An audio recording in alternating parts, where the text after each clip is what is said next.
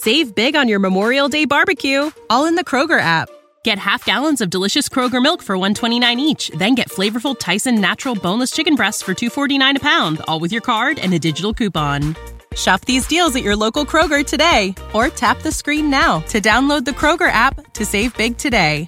Kroger, fresh for everyone. Prices and product availability subject to change. Restrictions apply. See site for details.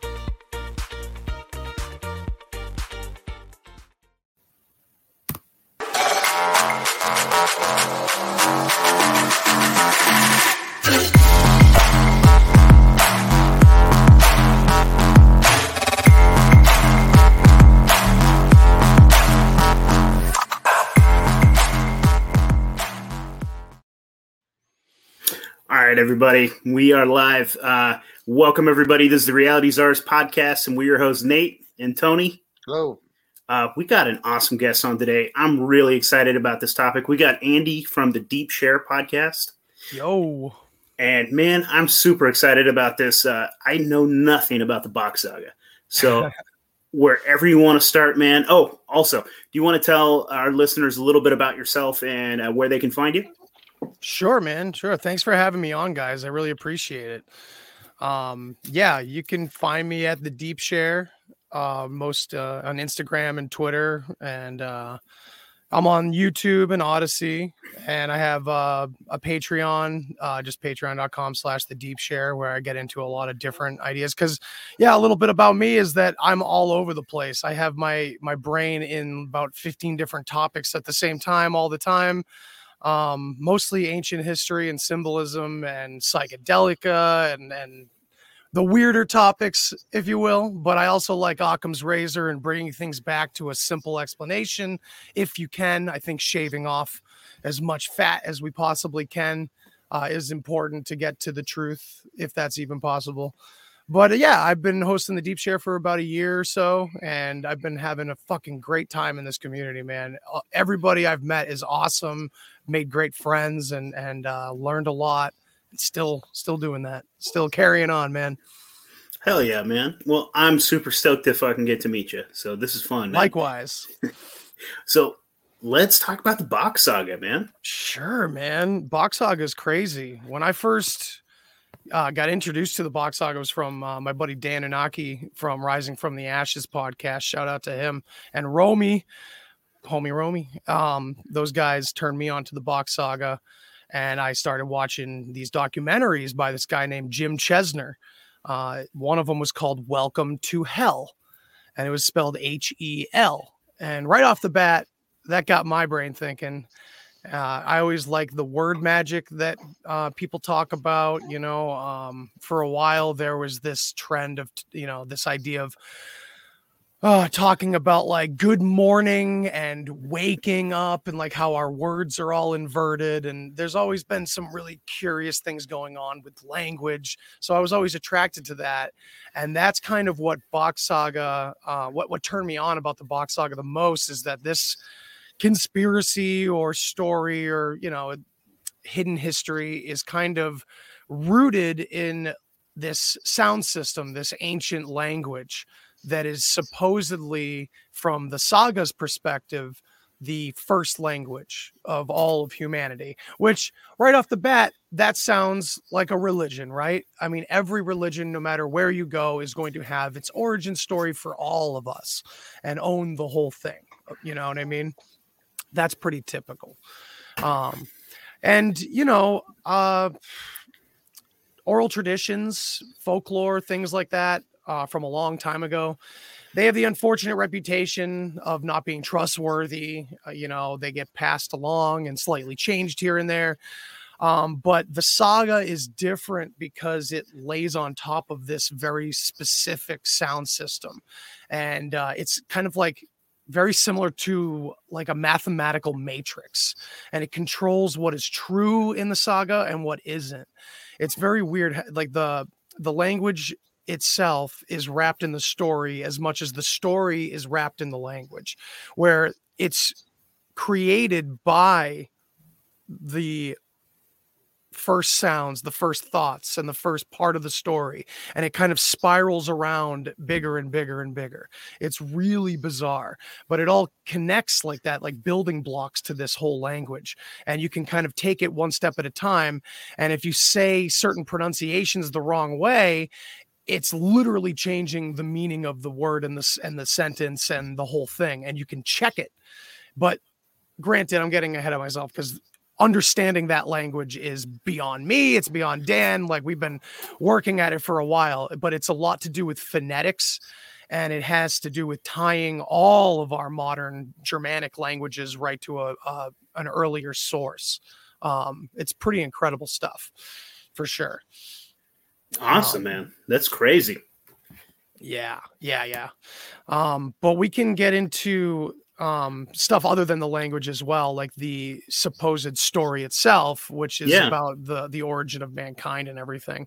But what's interesting is the parallels to other myths and how this kind of has a very human, very down to earth explanation for things that we over time have given a lot of interesting, varied opinions towards, including Atlantis and things like that. And even certain alien experiences could be explained through the Bach Saga story too. Cool, man. So what I know about the Bach Saga is, and you can correct me where I'm wrong, because I think I'm pretty sure I heard this like on the Higher Side chats maybe a year and a half ago, something like that. That's where I first heard about this. And then so it's something to do with like the origins of mankind, right? And it has something to do with Finland, and it has something to do with a family with the last name Bach that has been continuing this tradition, and this story has been passed down through them for a long ass time. Yes, at least supposedly 10,000 years is this, but probably much longer according to the saga too. It's pretty incredible. The things that are related for the early parts of the story are things that we would match up with things that happened a lot longer than that ago. So it's pretty crazy. But they suggest, or go ahead, man, if you had more. Oh, it is good to find out where people are. Yeah. I'm at the fucking starting line. But I'm digging this. So the Bach family, is there something special about them, or were they just a family that was like part of this and they tried to hide this knowledge? Because I also heard that too, right? They were trying to hide this knowledge from being destroyed, correct? Yes. Or were they some sort of like, were they supposed to be kings or something? Was there something special about the Bach family themselves? They claim to be the first family. The Eeyore Bach claimed to be the descendant of the very first family. The Bach saga that was handed down over 25 years, 6 hours a day to him, was a story that was handed down to his sister and mother, who told him the same way. And before that, their parents told them, and it went on and on and on, supposedly in secret.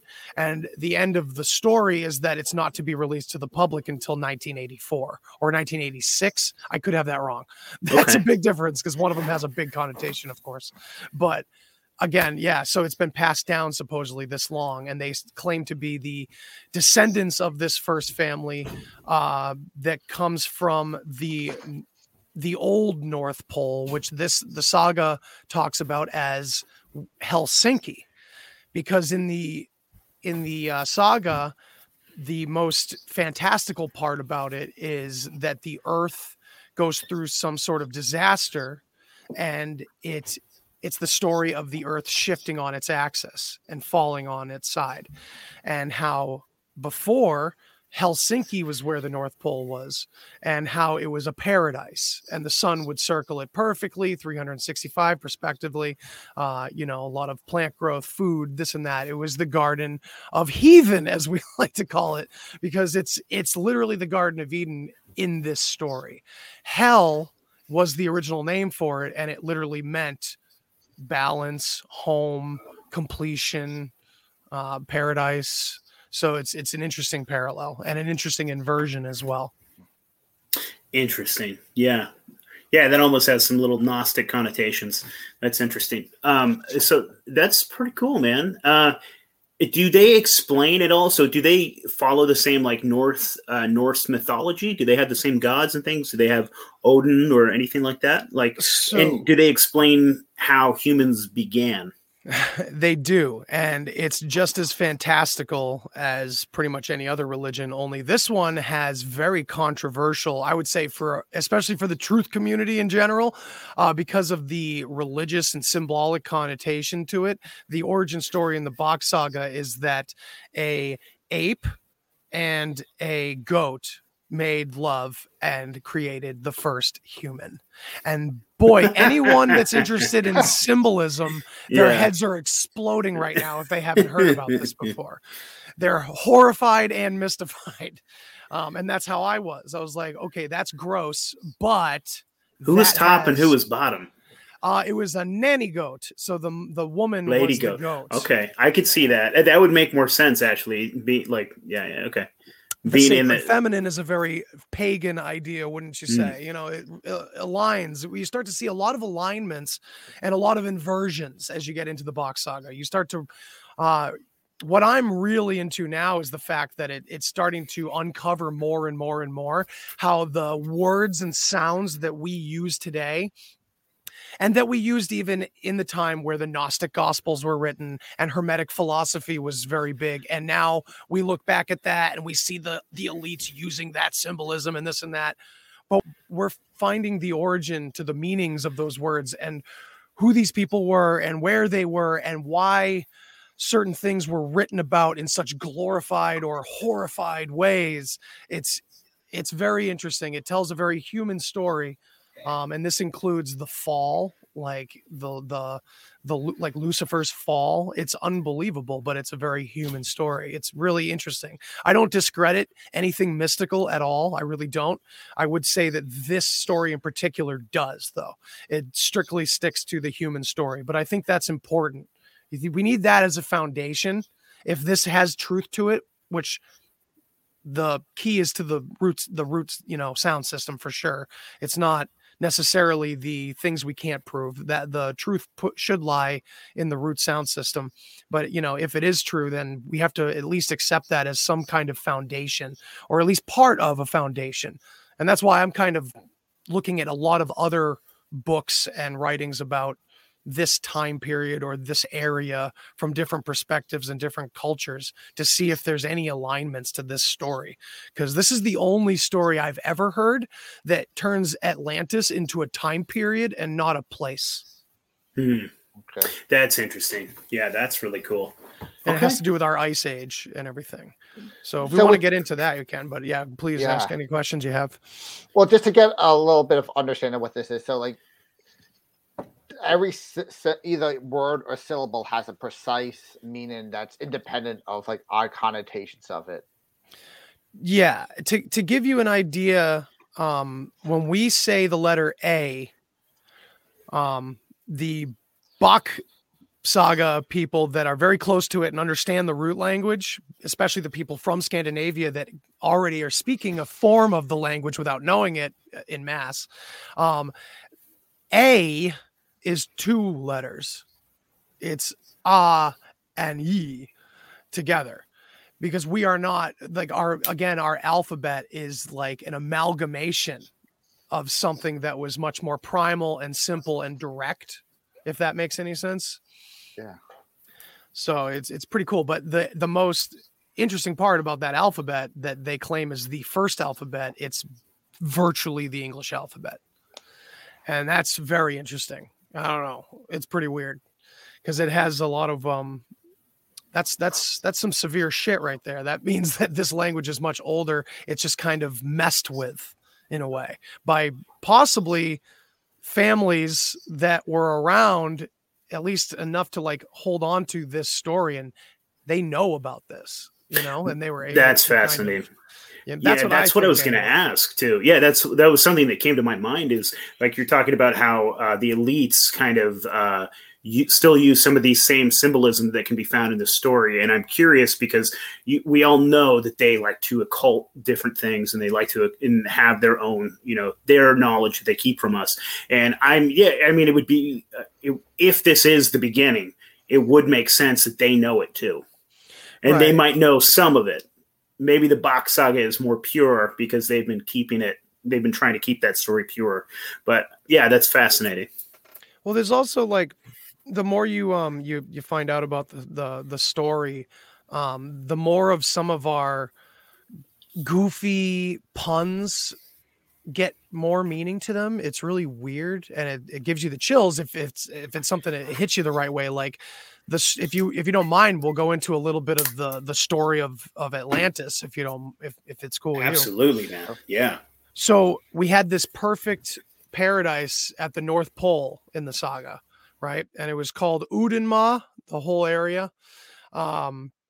Odin was the sun, and of course we can hear Odin right in there. So when you asked about the Norse mythology, Norse carried after this, at least from if the saga is true, this was, before the Norse mythology was developed fully. But Odin was still the center. He was the sun. And this place was also called Hell, and it was perfection. That's what that meant. And then eventually this earth tilt disaster happened.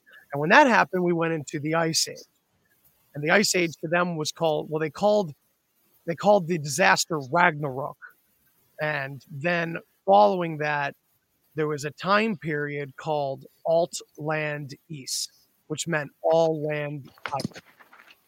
And that's interesting because this system in the North Pole was concentric rings. That's how their structure was set up. And we see that in Plato's Atlantis accounts from Egypt, from Solon. That's like basically the one indicator in the physical realm that we're looking for to indicate where this Atlantis might have been, right? And we have many different locations. And what I'm finding out about now is that Bach Saga is not the only ones that have this Atlantis myth placed in the very north, at least, near the Black Sea, this and that. So it's very interesting to find out from the Bach Saga's perspective that it's this huge time period where all of these concentric ring lands outside of the main one at the top were existing, because in the Bach Saga's perspective, we were all one connected race throughout the entire world before this tilt happened. We were all tropical colored. We were all one family, and we all branched out of that one North Pole system and mimicked each other all around the globe, supposedly. And when this tilt happened, the whole land, most of the northern hemisphere, some of the southern hemisphere was just decimated by ice, except this place in the north where Helsinki went to like whatever degree it is off the, it's like 23 degrees or something like that. That area, because of the Gulf Stream that affects the United States too, carried right up over there, plus the volcanic activity geologically going on in that area, supposedly kept this area completely unfrozen. Totally unfrozen. So the whole area, Alt Land East, everything is ice except for hell. So interesting to know that we popularly have the expression when hell freezes over. Yeah. Super fascinating. Yeah. I mean, something that popped out to me when you're telling the story too, is like, you can find a little bit of that in the Bible as well. Like, so before the Tower of Babel, we were supposed to be all one people, all one language, all one culture. Yeah. And then God goes smash. Yes. Smash. And this is the story of the Tower of Babel. Absolutely. In my opinion. With the language, and God in this story is the Catholic Church. So it does fit pretty well because, and history matches up as well. Sweden had been swept over by the Catholic Church, and eventually Udenma, this sacred place in Finland where pagans were still practicing the old ways, eventually was overtaken by the Catholic Church and completely annihilated. But this legendary Bach family supposedly had foreknowledge of the arrival of the Catholic Church, the army and everything. And the family had taken all these artifacts and buried them in this temple, this Lemminkainen temple. And Lemminkainen is not just belonging to the Bok saga, but many different Finnish folklores from different areas. And Finland's a pretty big place. This, Helsinki is just one small area where the Bok saga really comes from. So all of Finland has many different stories with different gods and different characters, but Lemminkainen is still this center focal point. So this Lemminkainen temple is a real place. It's acknowledged. You can look it up on Google Earth. And since this story did come out in the 80s from Eeyore Bach, the people he told, his friends, they and others from around the world, and now in 2022, this summer, there's over like 2,500 volunteers from around the world are all there on this independent dig to get into the Lemminkainen temple, which they say they might be able to finally break into this summer. Awesome. And possibly prove this whole thing, which would be crazy. So let's see here. What's next? So it seems like they were so Odin was the sun. Yes, he stood for God, the everything, the creator. It's sun worship. It's the beginning of the sun worship that we all talk about for sure. And I'm not trying to paint it in a positive light. I'm trying to remain as neutral as possible because that's where I always am in these things, because I see that Bok Saga is kind of representing a small part of this very binary system that we're in that's been set up for us and over us, where it's like the old way, the natural way, pagan, heathen. And then there's this new way, which is all like the technocrats, but they're all kind of mixed together, isn't it?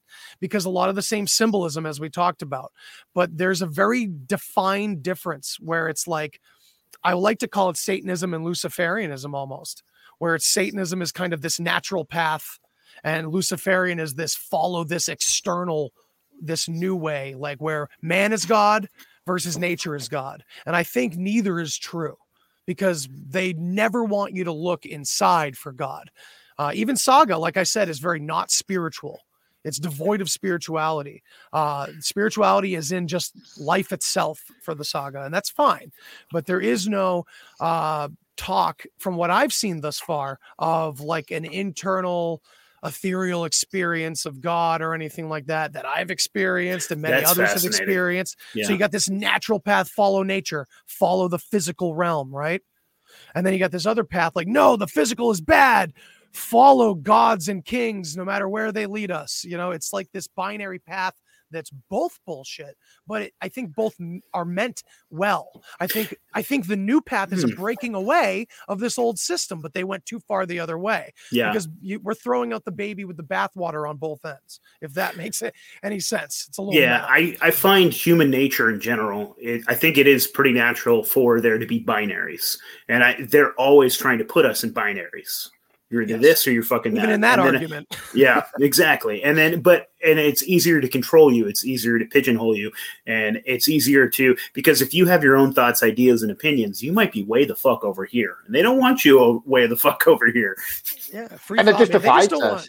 Yeah, they don't want the imagination flowing. That's because that's what this community is, right? Like, we're all so different from each other, but like, my God, do we all flow right off the bat, right? Yeah. Like, I love that trust, that just like trust fall that we do with everybody that we come on the show with, you know what I mean? And it seems to work out quite a bit. I think that's what unites us, is that we're all, well, for the most part, we're all people that are just like, we're willing to fucking question. I don't think that we're like, we've dug our heels in too deep. Like, I'm here to fucking, I want to hear everything, man. Yeah. Like, I'm having a good time. This is like, I'm too fucking curious.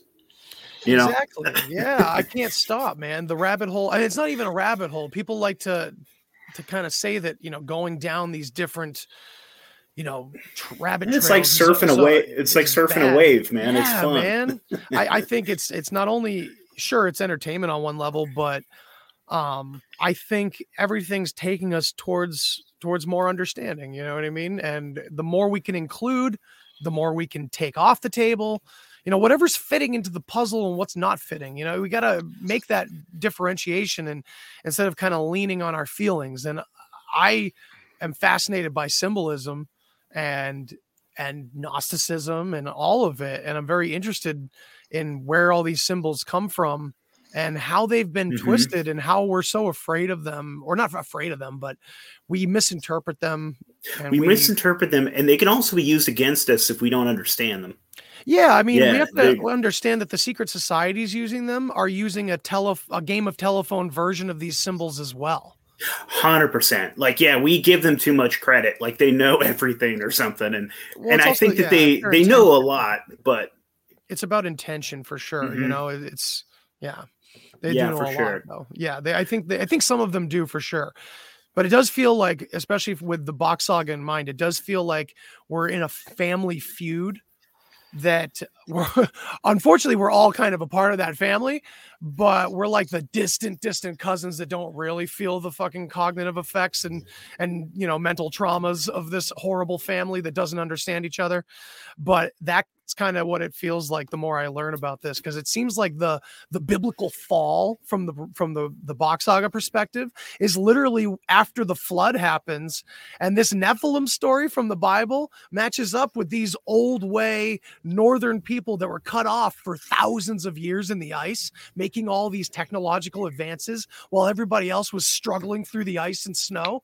They suddenly came down as these tall, blue-eyed, white-haired, Nordic-looking people, and they were the gods, and they mated with other people. And the old way was to keep it in the family because it was all about survival in this cut off place.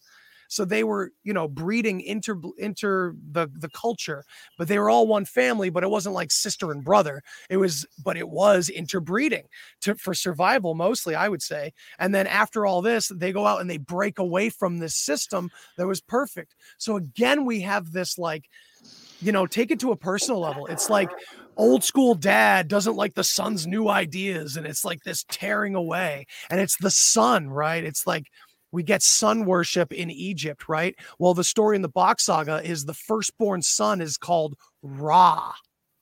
And he eventually breaks away. This family line breaks away from this old school system and heads into India and then heads into Egypt, supposedly.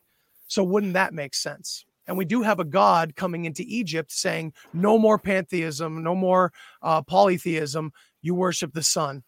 So it's an interesting route that takes from the saga's perspective or from the understanding we already have. That's super fascinating, man. Yeah, there's so much of this that's so fucking cool because, like, for the longest time, I've been like really obsessed with like the whole Druid culture. Like, I love the whole Celtic paganism and things like that. But we know that the majority of it is just fucking lost forever because the Romans came in there and fucking killed every single one of them, called them heathens, that whole thing. And like, got rid of the snakes, right? They got rid of the snakes out of Ireland. Yeah. And I have some friends that call themselves Druids now, and I'm like, you're playing dress up. Like, you guys are having fun. Like, I'm not taking that away from you. Have a good time, but this is LARPing. Like, you guys don't actually know what the fuck's going on, man. And it's unfortunate because, like, I mean, is what I've at least heard about, like, what the Druids actually were. They were like a warrior, like, class that was also like the doctors, also the wise men, also like it was like being a fucking chief almost to be part of the Druid society, like being one of those dudes. Man, I'd love to know some of that fucking knowledge, some of the, like their plant medicine, some of that wisdom that's just gone forever. Yeah, man, there's so many connections in Ireland and Scotland and Northern England, all that to these stories that I'm referencing to. It's unbelievable. And even I've heard connections with Ireland and Scotland to the Anunnaki and stuff like that. They have their own words for them and everything. And then there's the Tuatha De Danann. I'm probably saying that wrong, but it's literally the tribe of Dan. And the tribe of Dan, I have learned a lot about because of the Box Saga too. It ties all together, man. It's this hidden history that's just not really hidden. It's just completely screwed up. And the language, especially our language, is so backwards. It's unreal, man. This idea of hell being in the north and being a place that didn't freeze over. It's so bizarre, right? But it fits so well, you know what I mean? And we always see that the elites love to do this inversion to everything. So what? They put it a place down below us and it's burning all the time, right? It's interesting. Yeah, it is fascinating, man. And it is funny too. It's like you can take the pagan out of the person, or you can't take the pagan out of the person. Like it is fascinating because like they like even when the Catholic Church tried to throw Catholicism on them, we have all these little pagan things that still that are still in our culture and that are still part of our story. And it's pretty damn cool that the Bachs were able to like keep this pure. Possibly, yeah. Possibly. I think I have to say that just because it really does. It has so many deep connotations. It's because if it's true, it kind of just undoes everything. You know what I mean? We'd have to re-look at everything. And I don't even know what our language what we would think of our own language if we were to really study this. Like we've been really wanting to get like linguists and etymologists to look at this, but we don't even know how to approach them with it. Like, hey, can you look at this weird pagan story for us? We've never met you. We're on Conspiracy Podcast. Hi. It's just like such a weird thing to try to bring up to certain professions that I think really need to look at this, you know? It's crazy. Like saga, sa means to get, and ga means to give. So literally we're talking about this give and get, this offering, and we see that manifested in like every primal philosophy there is when it comes to like, you know, the golden rule and like, you know, life is about service and this and that. We find it at the root of every religion that means well, you know. So what's the language that we should be studying, man? Because like I realize that so often now I get my fucking mind blown by just like words that I use, and then you find out the actual meanings of the words that you're using. You're like, what the fuck? Right. You know what I mean? Backwards. Right. It's backwards and just like dumb ones that we all know. It's like governmente, like to control the mind and shit like that. And you're like, holy fuck, you know, just like, and you just blows your fucking mind when you actually find out like the roots of these fucking of language. Yeah, man. One of them that blew my mind, talking to Michel Merle, who was Eeyore Bach's very good friend. And he's like the primary person that tells the saga now. He talked about barbarian, the term barbarian. Well, we're talking about a culture that was completely comfortable with being naked with one another, but the Catholic Church, you know, and that whole force, we're talking about this bipolar thing, right? They are very repressed and they cover themselves up and they hate everything that's like that. And this barbarian, their bars were bare. It's so phonetic and it sounds goofy, but it's literally how it goes. It's so bizarre. And then that's so fascinating. Why does the chicken say Bach? But yeah, Bach means goat as well. So that kind of ties it in, you know, that's where this comes from. Okay. So the thing that we have Baphomet being a pagan symbol. And of course we attribute it to elites and transsexuality. That's not what it's talking about at all. You know what I mean? It's talking about much more primal myths, you know, that may or may not be true regardless, but it is not attached. I mean, they're doing that in a convenient way, in my opinion, to scare the shit out of everybody. I think it adds a lot of gusto to what they do, but I think if they believe it, they're misled, you know, not us. I'm saying like the elites using that symbolism or pushing that on people or whatever. I think what's a better way of that, hiding the truth than putting devil horns on something, and then it scares the shit out of people that are so, you know what I mean? And so they're not even going to investigate it. They don't want to fucking know. They know that's evil. Let's stay the fuck away from that. Yeah, the horns themselves. It's just and I'm neutral on it because both paths they lead to hubris. I say don't lean on either wall. That's easy. Find your invisible balancing point. That's what we're here to do. You know what I mean? But yeah, it's just a natural path. And when you follow this language, it's like, ooh, shit. You know, I don't think we can really escape it phonetically, and you know, it starts to tie into history and things that we got wrong and everything. It's very interesting. Jesus is a part of the saga. It's a mess. So that's really interesting. And also what I find so interesting is how much this Bach saga will how you can fucking use English, like, you know, like all Landice, Atlantis, and things like that. So, I mean, English really is a fucking bizarre language that really is a hodgepodge of everything. And we've tried to sort of make it the world's language. You know, that is fascinating that this language can connect to this one. Yeah, like so well. The Finnish people today don't speak it for the most part, but the Swedish people today are said to sing the root language of the saga without understanding really that they're doing it.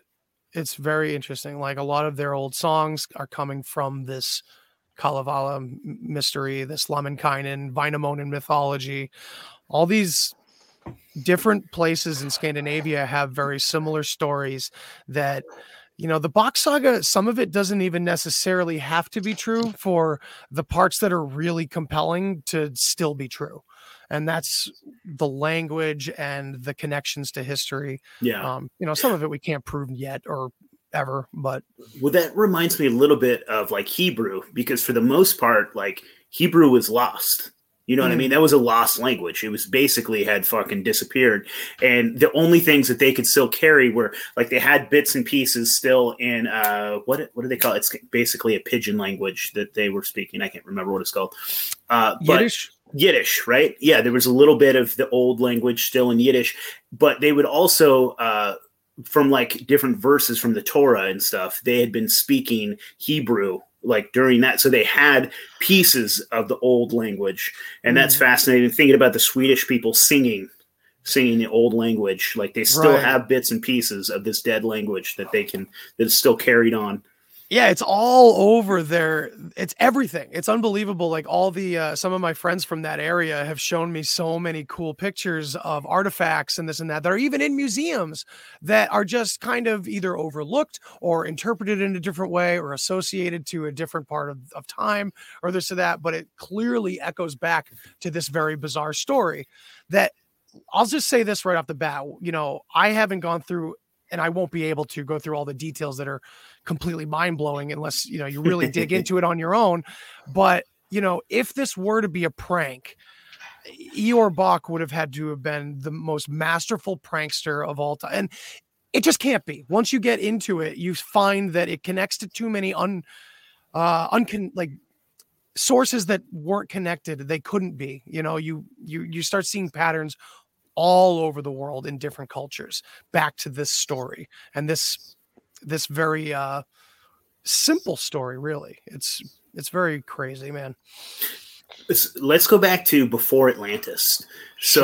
Paradise time. Yeah, paradise time. So like if we've all heard the stories about Atlantis, right, that it was a thriving, like, I guess, empire, maybe city that had all this really cool advanced technology. Maybe they had flying machines. Maybe they had like healing, like things like that. What do they call that? I guess free energy, kind of that sort of, all these really cool advancements that were lost in time. Do you think there's anything to that, like before Atlantis kind of thing? Did they have any of those things? Can we tie this back to Tartaria in a way, or can we, I think we probably can so Tartaria for sure down the line, away from this time period, the Ice Age, the Atlantis. I think Tartaria does come into play with, again, we use this root language to trace the rest of history. That's why the saga belongs to all of us, because the more people that kind of are getting a grasp on the language are starting to add things and go, well, wait, does this mean this then? And it's like, oh, well, let's kind of trace that back to this. It's very interesting. But the connection to our popular Atlantis stories, that's what I'm digging into right now from different authors, from different perspectives. The Phrygian connections are very interesting. The Black Sea stories are all connected to this story of Atlantis being this place in the north that was an island that was extremely advanced. But then there's stories. The stories from Plato are talking about an invading Atlantean army. My thought right now, and it's not complete by any means, I'll change it 1,000 times. My idea is maybe that this idea of alt land east versus Atlantis, this game of telephone, it's not just us that have kind of screwed that up. It's ancient history that we consider quote unquote ancient. They also interpret that as a place as well. And I think they literally ended up inheriting a place that they ended up calling Atlantis. I think eventually it might have become a singular place, perhaps, but it might have been the last part of Atlantis that we're hearing about from Solon. You know what I mean? Yeah. But this author named Jürgen Sampo or something, I can't remember his last name, but I'll get it for you. But he talks about how there are literal Egyptian hieroglyphs that tell that story that Solon came back to Plato with, because Solon talks about the Egyptian teachers literally showing him the hieroglyphs to tell the Atlantis story. So this story of like the great people of Athens having to defend themselves and everything against the Atlanteans, that had to exist at some point. So there had to have been some singular place at one point that called itself Atlantis, and they are clearly a carryover on some level to this older story of Altland East. I haven't figured out the ins and outs of that yet, but on my Patreon, Dan and I are digging into that. We have this thing called the Deep Chill, where it's kind of like being a fly on the wall of our research sessions. And we're digging into all this stuff from a lot of different perspectives, trying to figure out, again, which puzzle pieces are fitting and which ones are just kind of misled, or a game of telephone that we're just going to chase our tails. You know what I mean? Hell yeah. That's awesome. Yeah. Anybody, if you're getting excited about this, go check out Andy's fucking Patreon and get in on that shit. Hell yeah. Yeah. We're really digging in deep to this stuff, and we're not, it's a lot of just ideas. We're just brainstorming at this point. Because and we have some good people in Scandinavia, good friends that we can reach out to and, say, hey, is this meaningful, or is just some conspiracy word magic nonsense that I'm just thinking of in my own head? You know what I mean? Like, does this sound like this for a reason? And it's good to check ourselves, because this root language and the connections it can make, just like any other conspiracy theory, it can kind of send you off into many directions that may not follow, that may not be good. Yeah. So it's pretty deep.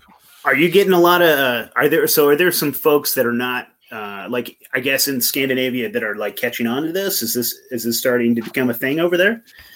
No, I would say from what I hear in most places, if they've heard of the Bach saga, it's not in a good fashion. It's in a negative fashion. There's drama surrounding it too. There's the perfect amount of drama for this perfect story of weirdness, because Eeyore Bach was murdered by one of his followers that ended up thinking he was Satan himself. And interesting, because it's like, well, yeah, his family line goes back to the Satan. Like, that's that you're just misinterpreting the word, but it's not, doesn't mean some demon that's coming to kill everybody, but it may be, I don't know what it ties to, but it ties back originally to a different word. Yes, he is the last Bach. So how about that with this tragic ending, right? Yeah. It almost, for the Everything Fake crew would be like, oh, so fake. It's like, so too perfect. It's like, well, there's a lot to it. But this guy, that's the thing with this saga. People have literally committed suicide when understanding this root language too much, because it undoes everything we've been taught. I don't think that's the way it should be taken, but it will be taken that way initially. It's kind of like a psychedelic experience for me. It was like, it kind of removes your illusions and leaves you with at least what can be proven thus far about yourself.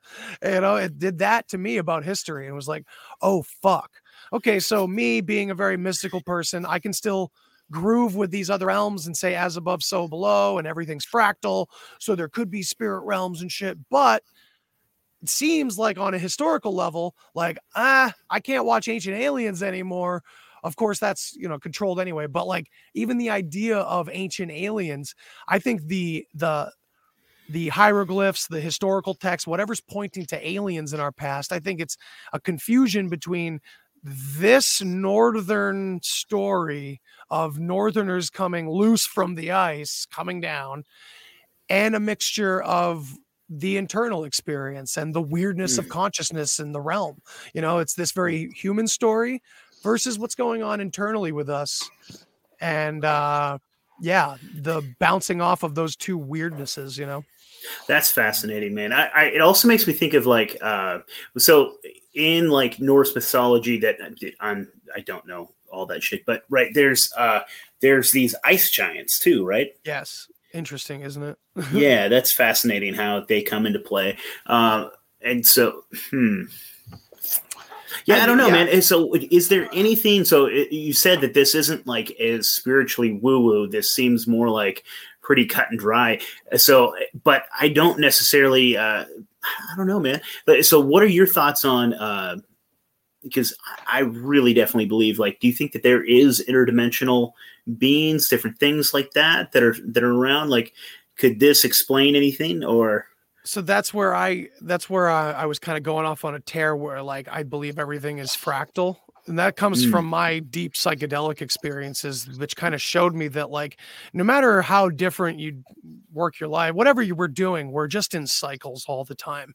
And those cycles aren't just on a personal level, but on a societal level, on a galactic level. Like, everything is just fractaling out over and over and over again. It's like we have this original image, call it God or whatever, and it just fractals out from there because everything is vibration, right? Mm-hmm. So everything is happening and everything can be explained in a very physical, material way, but that doesn't take away from all the spiritual experiences people have because these things are happening. I think our science fiction movies have really distorted this for human beings. Even I would dare say that I'm surprised they haven't gotten hold of like a stranglehold on the spiritual movies idea. And like, yeah, well, I mean, one could argue they have and shit like that. You know, everything is external. Everything's in the material world, but we're dealing with a world that is internal. It's cognitive. You ain't getting any physical proof. Sorry. If you're seeing something in the external world, it's some sort of reflection, reverberation. You know what I mean? In my opinion, everything is reverberating outward. Everything comes from in here. I mean, the most ancient religions we have that are spiritual, that even historically may have come from this very non-spiritual origin, they talk about this inner sanctum, this inner holiness, this inner self, this, you know, this thing to hold on to. It's like why we meditate, right? Because it's standing still. Meditation is to bring that stillness into this constant cycling, chaotic mess. So like on one level, we have the Box Saga, and we got a perfectly good human explanation of tall, godlike people with advanced technology coming down from this place, saving everyone eventually, you know, that we're experiencing the ice melting, because the all of the ice melting and all of that, it's all it's in the story.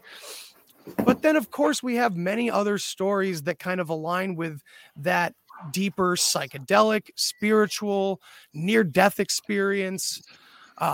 You know, I don't mean to plug my Patreon again, but I've been told by friends I actually need to plug it for people to be interested in it. Do it, man. So I have another show called The Witness where I'm working on this kind of stuff, where I'm putting an umbrella over these different experiences a lot of times. Not to say that things can't be material and physical, but that along with those come all these other fractaling, like Russian doll levels of reality where, yeah, demons, sure. Also depression on another level. You know what I mean? Like you can do it that way. It can work on a psychological level. Like you can kind of work these different levels of reality into the same story. You don't have to be against one another. And that's one of our biggest problems in the truth community, of course, is, well, they believe this and I believe this. It's like, well, what if we're all right in some way? Not to say that we're all living in different universes and seeing different things, but that how beautiful would this story be? Just like one of those epic movies that just rolls right into itself at the end where how are they going to bring this all together? Right. I mean, this is the ultimate story. And a lot of us do say it kind of plays out, you know, the theater of war, the stage, you know, world is a stage, right? Yeah. Yeah. I mean, that was a mouthful. I hate to be, oh, dude, it's great, man. I love the rants, dude. That's like, you get on a fucking thing, man. It's great. Yeah, I don't want to be that gay dude that just says like perception is reality, but it's true. you know, doors of perception, man. But something that you said that made my mind go nuts, what you were talking about. So like, it's all in you. And so all of these experiences that we feel maybe are coming from internally. So like, do you think, just throwing this out there, if somebody has like an alien encounter, is that something that they're only experiencing? Like, do you think that that's something coming from internally, that they're seeing and experiencing this, but this is actually coming from within? So that's another fine line, right? Because I have friends that will easily jump on that side of it and say, absolutely, it's all, and they say it in a way that to someone with these experiences can feel dismissive, or like, you're taking the guts right out of my experience here, you know? And I think there's a way, again, for both to be right. Like the within thing is happening, but I mean, if you look at Buddhism, which, remember, Hinduism didn't like these guys, so Buddhism had to break off and become its own thing, because they were like, you're hanging on to the self, that's attachment, you know. Buddhism was like those extremists, you know.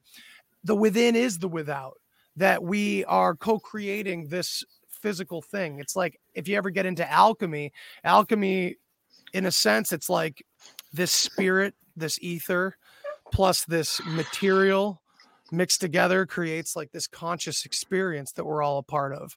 It's like we're here by accident, but it's a perfect accident. It's not godless, just God didn't mean to do it either, almost, or something like that, you know, or he's been trying to do it. Well, if language has this precise meaning, that we're programming the universe constantly. Yeah. And then also we got to figure out like what we're doing now. We're using microphones, we're broadcasting. So is that like broadly casting our spells? Yeah. So what does that do to how we're programming reality? Well, I would say because of the information we're sharing, I mean, I think it goes back to intent, right? I mean, a lot of people are thinking that I'm against technology lately because I'm freaking out about Elon Musk, and I should probably stop, but I don't like freak out, man. That crazy there. Bastard. Yeah. I think, and I appreciate all the monkeys are dead. Man. All the monkeys are dead. Yeah, the ones they put the goddamn chips in. Absolutely, dude. And it goes there. It goes to fucking, yeah. It's sad. I can see how he's gonna take out half the fucking truth community. I get it, but like, anyway, like, technology's not the problem. No, he's right? the good guy. He's the one. He's the savior, right? He's the one that he just posted. I just had to fucking post about it on Twitter, because like that meme that's going around where like the cartoon of Bill Gates pregnant, right? Yeah. I don't know if you've seen it, but it's kind of goofy. Whatever. It was funny for a second. Yeah. He retweeted it now, which is, he's fucking a little late to the party, bro. And he retweeted it like, if you want to lose a boner quick or something. And I'm like, are you going to come out with your own conspiracy podcast next, you fucking clown? Like, we're no one's him and Russell Peters, yes, or what's that guy? Who's the fucking British guy that has like the long hair and is always shirtless, and he's always doing these like pseudo fucking conspiracy shows? You know who I'm talking about? Russell Brand. Yeah. Him and Russell Brand are gonna fucking do a podcast, and they're both in bed with the WEF anyway, which again, we can't point to the WF and say they're the big bad guy, because if you go close enough, you can't find anything and this and that, and then nothing will be proven, dude, and blah blah blah. You can talk shit about him. Head off, right? And three heads grow back. I totally think that the World Economic Forum is like the acceptable bad guy. It's a figurehead. It's here, that everyone can point at, and they can be like, look at Klaus Schwab. He's fucking Dr. Evil. And like, he is an evil piece of shit for sure, but he's not the fucking kingpin.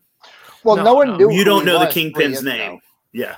No one knew who he was at all. He's been running this thing forever. And yes, it is clandestine for sure. And like, it is nefarious. And they're out in the open with all the fucking And I'm sure he does eat babies. I'm sure he does do all those fucking things, but he's we're never going to know the names of like this machine will run perfectly and smoothly without any of the names that we know. Yeah, that's true, man. It's all about automation anyway, right? They're heading us towards automation. They would want this system to be automated. Not everybody has to be in the know. You know, that's what most people don't get right, you know, when they dismiss a lot of the stuff we talk about, that like everybody has to be involved or some shit. No, this thing runs like a well-oiled machine for thousands of years. Well, it might because I think they prey on human nature. Yeah, no, it just might be the system that self-perpetuates itself, and the people involved in this are really just replaceable. There might not be anyone at the top. It just has its own internal momentum. Well, what I do think, though, I think there is a system of nepotism on many levels, and lineages that have to pass this information down in the form of secret societies and shady government families and this and that, and again, names we don't know in the private sector for sure. And they built this infrastructure that is just so like their roots are so fucking deep. You can't. And what I'm seeing more and more is that it's kind of like that movie, and I can't give you an example off the top of my head, but it's like, once the good guys finally get to the bad guys, and the bad guys finally reveal why they've done everything they've done, and the good guys every movie ever, and they have to go, God damn, I guess it has to be done. I guess I'll be the one. It's like, I think that maybe that's some sort of lame explanation for why so many supposed heroes or cool authors or good people suddenly are like, oh, they're on that side of things, man. Maybe they do get shown some shit. It's like, yeah, if these forces don't continue to just cycle round and round and work against, but with each other, the whole universe explode, or this experience doesn't happen or something. Because again, I feel like it's very alchemical. We have two opposing forces, like the yin yang's a good example, and the opposing force is born in each side, right? It's this flow of life, and we can take it to a very conscious human level and say that there's like maybe a consensus consciousness at the top that is God that can kind of drop into whatever level or fractal he wants. Maybe I don't know. I would love to think that, because I did experience a personality in my deepest experiences, for sure. An assurance, an existentialist feeling that I couldn't let go of. It was life-changing, right? And I can't take away from that, but I do think it's inextricably attached to our personal consciousnesses as well. And word salad. I mean, if you're taking it from like a Christian perspective, I feel that there is God, and that Holy Spirit, there is that seed in me, right, and So, I mean, this is where Emmanuel from Goodness Over Darkness podcast and I jive so well, because like, again, he's talking. I'm talking to him soon. He's awesome. Yeah. I hope you have a great conversation. His perspective is very particular and focuses on Jesus, not Christian in particular, but Jesus. But I don't. But the way that the realms that we get into, man, it's that fractal feeling. And who knows that personality that you're talking about, that interaction that you had with that being, that's who we're talking about. That's what we call Jesus. Yeah, absolutely. I would say that's the interpretation that Emmanuel's kind of gifted me with a little bit, is that, people paint him as some Jesus freak sometimes. And it's like, you're not looking at what he's doing and what he's saying.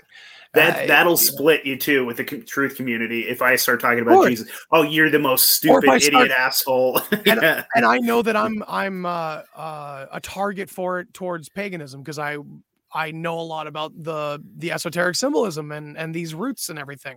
And it's leading me to fucking history and the pieces that are fucking missing. So it's like, what do you want me to do? I'm trying to stay neutral here.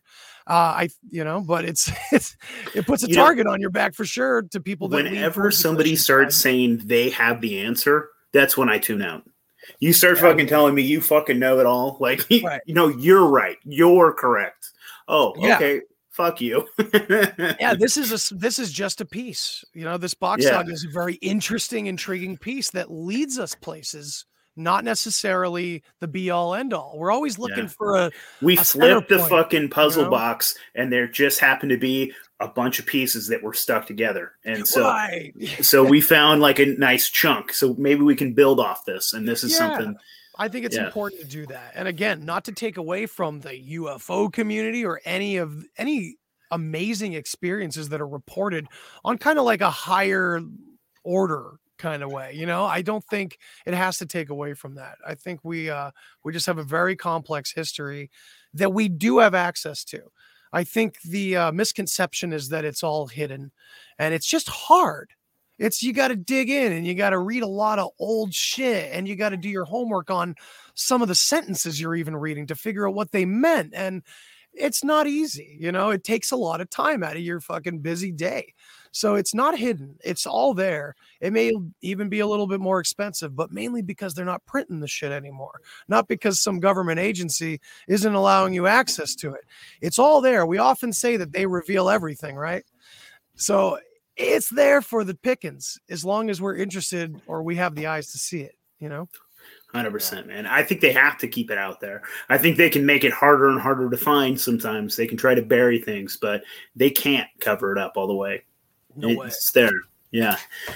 So let's start hitting around. So we talked about maybe doing a part 2 where we go deep into some deeper stuff. Do you want to start building up towards that so we can give a teaser? Yeah, I mean, I think it would be great to include Dan Inaki on that one if we want to do that. Absolutely, man. Yeah, that sounds like fun. He's more of the historian. I'm more of the, he tells me chunks of history and I'm like putting together like the human character side of it, the consciousness part of it. Like, where does that fit into like the story the map I already have going on in my head, you know what I mean? But yeah, we could definitely at least tease like the Tribe of Dan stuff, because what that leads to is kind of like basically Tartaria and who the Nazis really are and stuff like that. But I think I would be I'm not familiar. What the hell is the Tribe of Dan? The Tribe of Dan is like the lost tribe of Israel. Gotcha. Okay. So this Tribe of Dan, the symbolism right off the bat, it's a horse or it can often be a serpent. It's indirectly related to the serpent people of Egypt and those stories. So, and that's tied right into the Anunnaki as well. But also the Tribe of Dan is tied into this Bach Saga story in a very peculiar way. So this language, this root language system, the way it's described is a language that is formed from the inside out. And we've talked about this concept already. Things are formed from the inside out in a lot of different cultures. So this language, things were named after the internal experience, the body, and then the surroundings. So everything was named outwardly. And it was also a living language where symbols meant movements and things like that. So that ties into this. Dan, the story of Dan. The story of the saga eventually becomes this story of two brothers, Dan and Sven. And these two brothers decide to break away from this old system. And this may be a part of that Lucifer falling system, that idea. And again, we have the serpent symbolism already with Dan. So these two brothers, one goes one direction and the other goes another direction, and they form this V. That's what I like to focus in on because I love how visual it is. But they form this two-king system. One forms a place called Sweden. Sven forms Sweden. Dan forms Denmark. And it's the bi-two-king system, the Vi-king system. And they diverged in this V form. Viking. Yes, this Viking system. And this is how the Bach Saga vaguely talks about how this system comes in. It's pretty interesting. So we can get way more details into that with Dan on board for sure. He can fill in a lot of very intriguing gaps. He's even like informing me about my name and his name. And he's like, oh my God, our families were on the battlefield together at one point. I'm like, what the fuck is happening? Like, I love that. I'm just learning so much more about my own heritage from this dude. So I think he would be a great inclusion on that part too, for sure. And we can dig more into those areas. We love meeting new people and having interesting conversations. So that sounds like a plan. Hell yeah, man. It's been great to tell this story. I think this was like the best I've been able to do it because I've been on a few podcasts to talk about the saga because I'm so excited about it. It's so intriguing, but it's so big to get my head around too. It's hard to explain it all, but I felt like I did all right this time. I felt like I got it across okay. Hell yeah, man. So how did the Anunnaki tie into this? Is this something we should do? Can you give us a little teaser on that one? Or? Well, I think Dan would definitely be able to fill in the gaps more accurately and more detail with more conviction for you, for sure. At this point, my memory can be kind of flighty sometimes with some bad habits of mine. So I can just be like, it's totally connected, bro. Just trust me, man. No, but no, we can definitely go into more of that, but we can definitely tie in the Anunnaki to the Nordic stories, mainly because of their connection to the Mesoamerican stories of like Quetzalcoatl that's not considered Anunnaki, because those stories are clearly connected. The Mesoamerican gods are clearly the same gods of the Persian Gulf, ancient Iraq. These stories are very, very similar. And the interesting part is that the Southern American stories and the Central American stories are talking about blonde-haired, Nordic-looking gods. And you start looking at the value systems, and you wonder about the interbreeding that was going on in this story as the old way. And you wonder about a lot of these elites and where they come from, and a lot of the goat symbolism that they wear. Mama Rothschild wears a fucking big goat. She wears the Bach right there in public, and people all call her a Luciferian, but no, she's a Satanist, dude. She's like, it's like different, man. It's the same fucking family, but it's like this weird breaking off situation.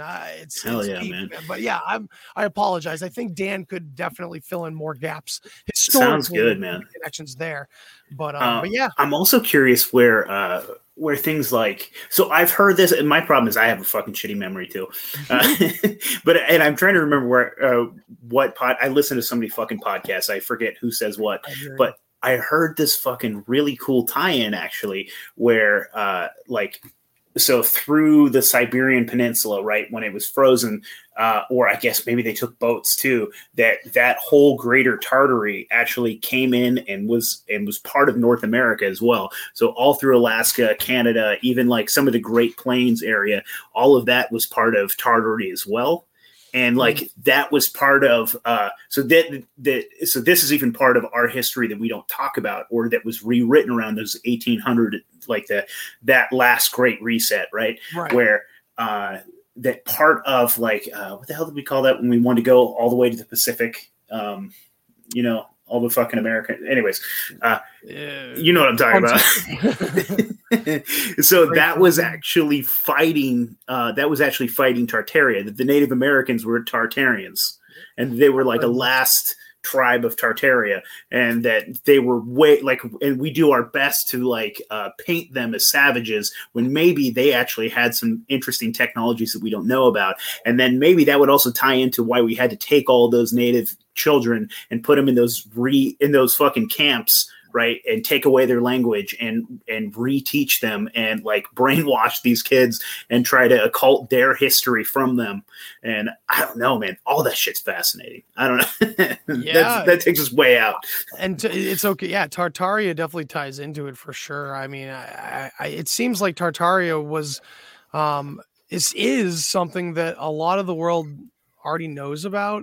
And that's what kind of freaks me out about our place in all this, that Tartaria is only talked about by us freaks. And only for like the past few years, like 3 or 4 years, it has been at least a popular fringe topic, maybe 5. I don't know how long it's been around.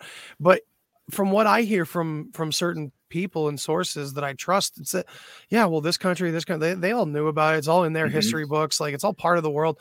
Like, what the fuck's going on over here in the West? Like, what kind of experiment, what kind of bubble are we in just in the West here? It's very weird, man. And like, also this stuff. So Tartar was brought up on something that I posted on Instagram, this old book called Ancient Oriental Mystic Masonry. And it was written by a Grand Master, talking to other masters and other Grand Masters, mostly, because at that time the books of that stature were only passed between the different lodges and this and that. This book talks about the Tartars basically had their chance and lost it, and it's there. It's just there in plain sight. And in that same fucking paragraph, they're talking about America and Egypt being the same thing.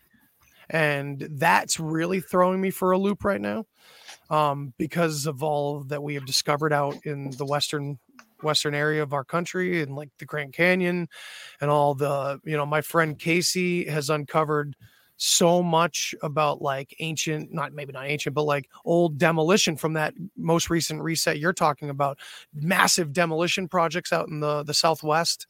Man, I don't know what to think. I mean, this throws an even further wrench into things, because Box Saga has Altland East, right? And then you have yet another like source here, because they talk about America and Egypt being the same thing, and that being Atlantis. So it's really fucking convoluted right now. Yeah.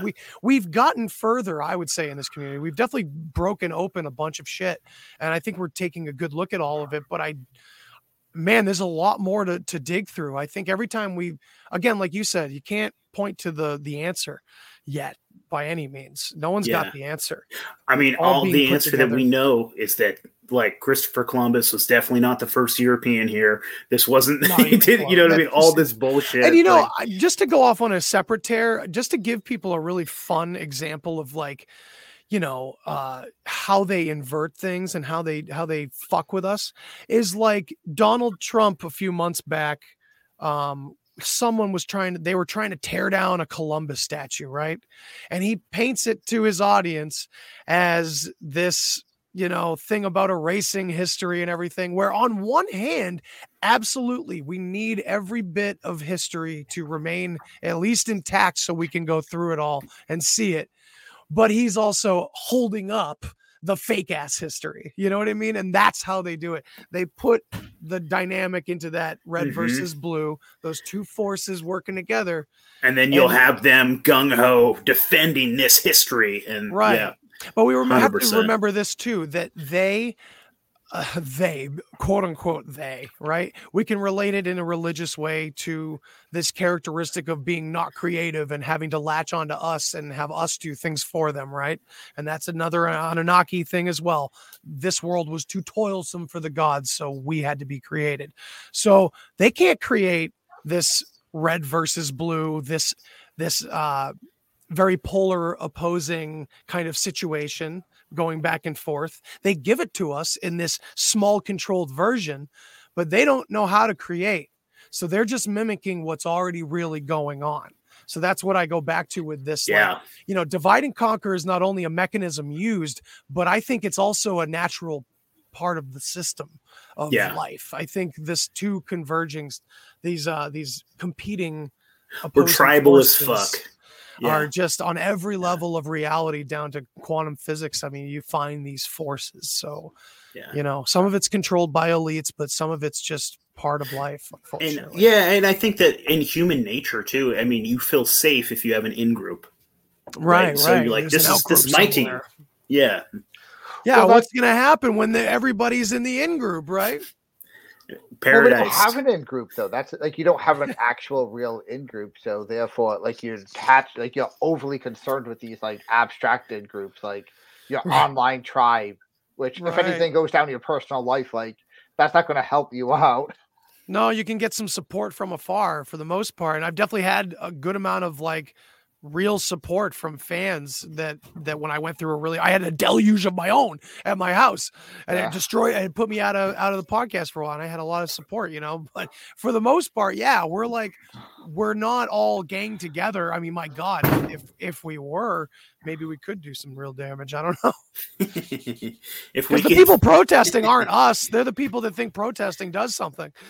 If we could stop fighting about like, well, I think it's Jesus. Well, then you're a piece of shit. Well, I think it's, Exactly. That's the biggest problem, man. It's like, well, every reason why this guy thinks Jesus is the answer is the fucking right reason to think that. Yeah. All right. Exactly. So let it go.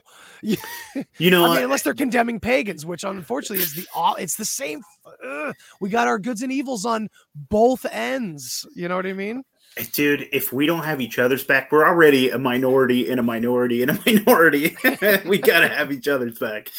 Like, we're the fringe of the fringe. And so, come on, let's be friends. I like Absolutely. It. And, we have to infect everyone else. And in a way, it's like fight fire with fire, right? It's like, yeah, the more of us there are, the less of them there are. But that's a good thing because them is already us, you know? Yeah. I very much believe in generational trauma on, again, many levels of reality. And on one level, I take to heart what Randall Carlson says about Halloween being this global time period of remembrance of the Day of the Dead, of when we lost fucking everyone to some absolute horrible disaster. And because of that, imagine the lives that pursued for hundreds or thousands of years, horrible shit, living in terror and horror and destruction and Mad Max terror without technology. You know what I mean? So you're passing down real generational trauma into these horrible time periods all the way up until now. That does play a part on top of all the weird secret society shit as well. You know, so we have to also consider the very human story we're a part of in this very real place, as well as all these other levels that seem to exist simultaneously. Hell yeah. I love it, man. So I think this is where we're going to end it on part 1. Andy, thank you, brother. And we're going to do a part 2. This is going to be, you're going to have to join our Rockfin. So go join Rockfin. This is going to be a premium. And then you can probably also throw this on your Patreon. I'm retarded. Okay. And do you want to throw in some last minute plugs, man? Tell people where all that fun stuff. Yeah. Again, the deep share on Instagram and Twitter. Just follow me if you want to see me rant about crazy shit. It's basically me just having ideas and throwing them out there. So I could be wrong, but I'm just progressing as everybody else through there. And you can find me on YouTube because I am not shadow banned. I am not censored. I'm probably too little for them to care about, but I talk about everything that isn't supposed to be talked about as easy as YouTube, but I'm also on Odyssey, so you can find me over there. And yeah, patreon.com/thedeepshare. I've got a lot brewing over on that end as well, and we're going to dig in much deeper. And yeah, on this part 2, we'll bring Dan on, and we'll get more in depth with the language, and we'll get more in depth with like the connections to other parts of history that we already accept and have kind of gone off in our own crazy directions with. And this may give us a little bit more of a compass. Awesome, brother. I appreciate it, man. All right, I'm going to hit the outro, and then let's bail.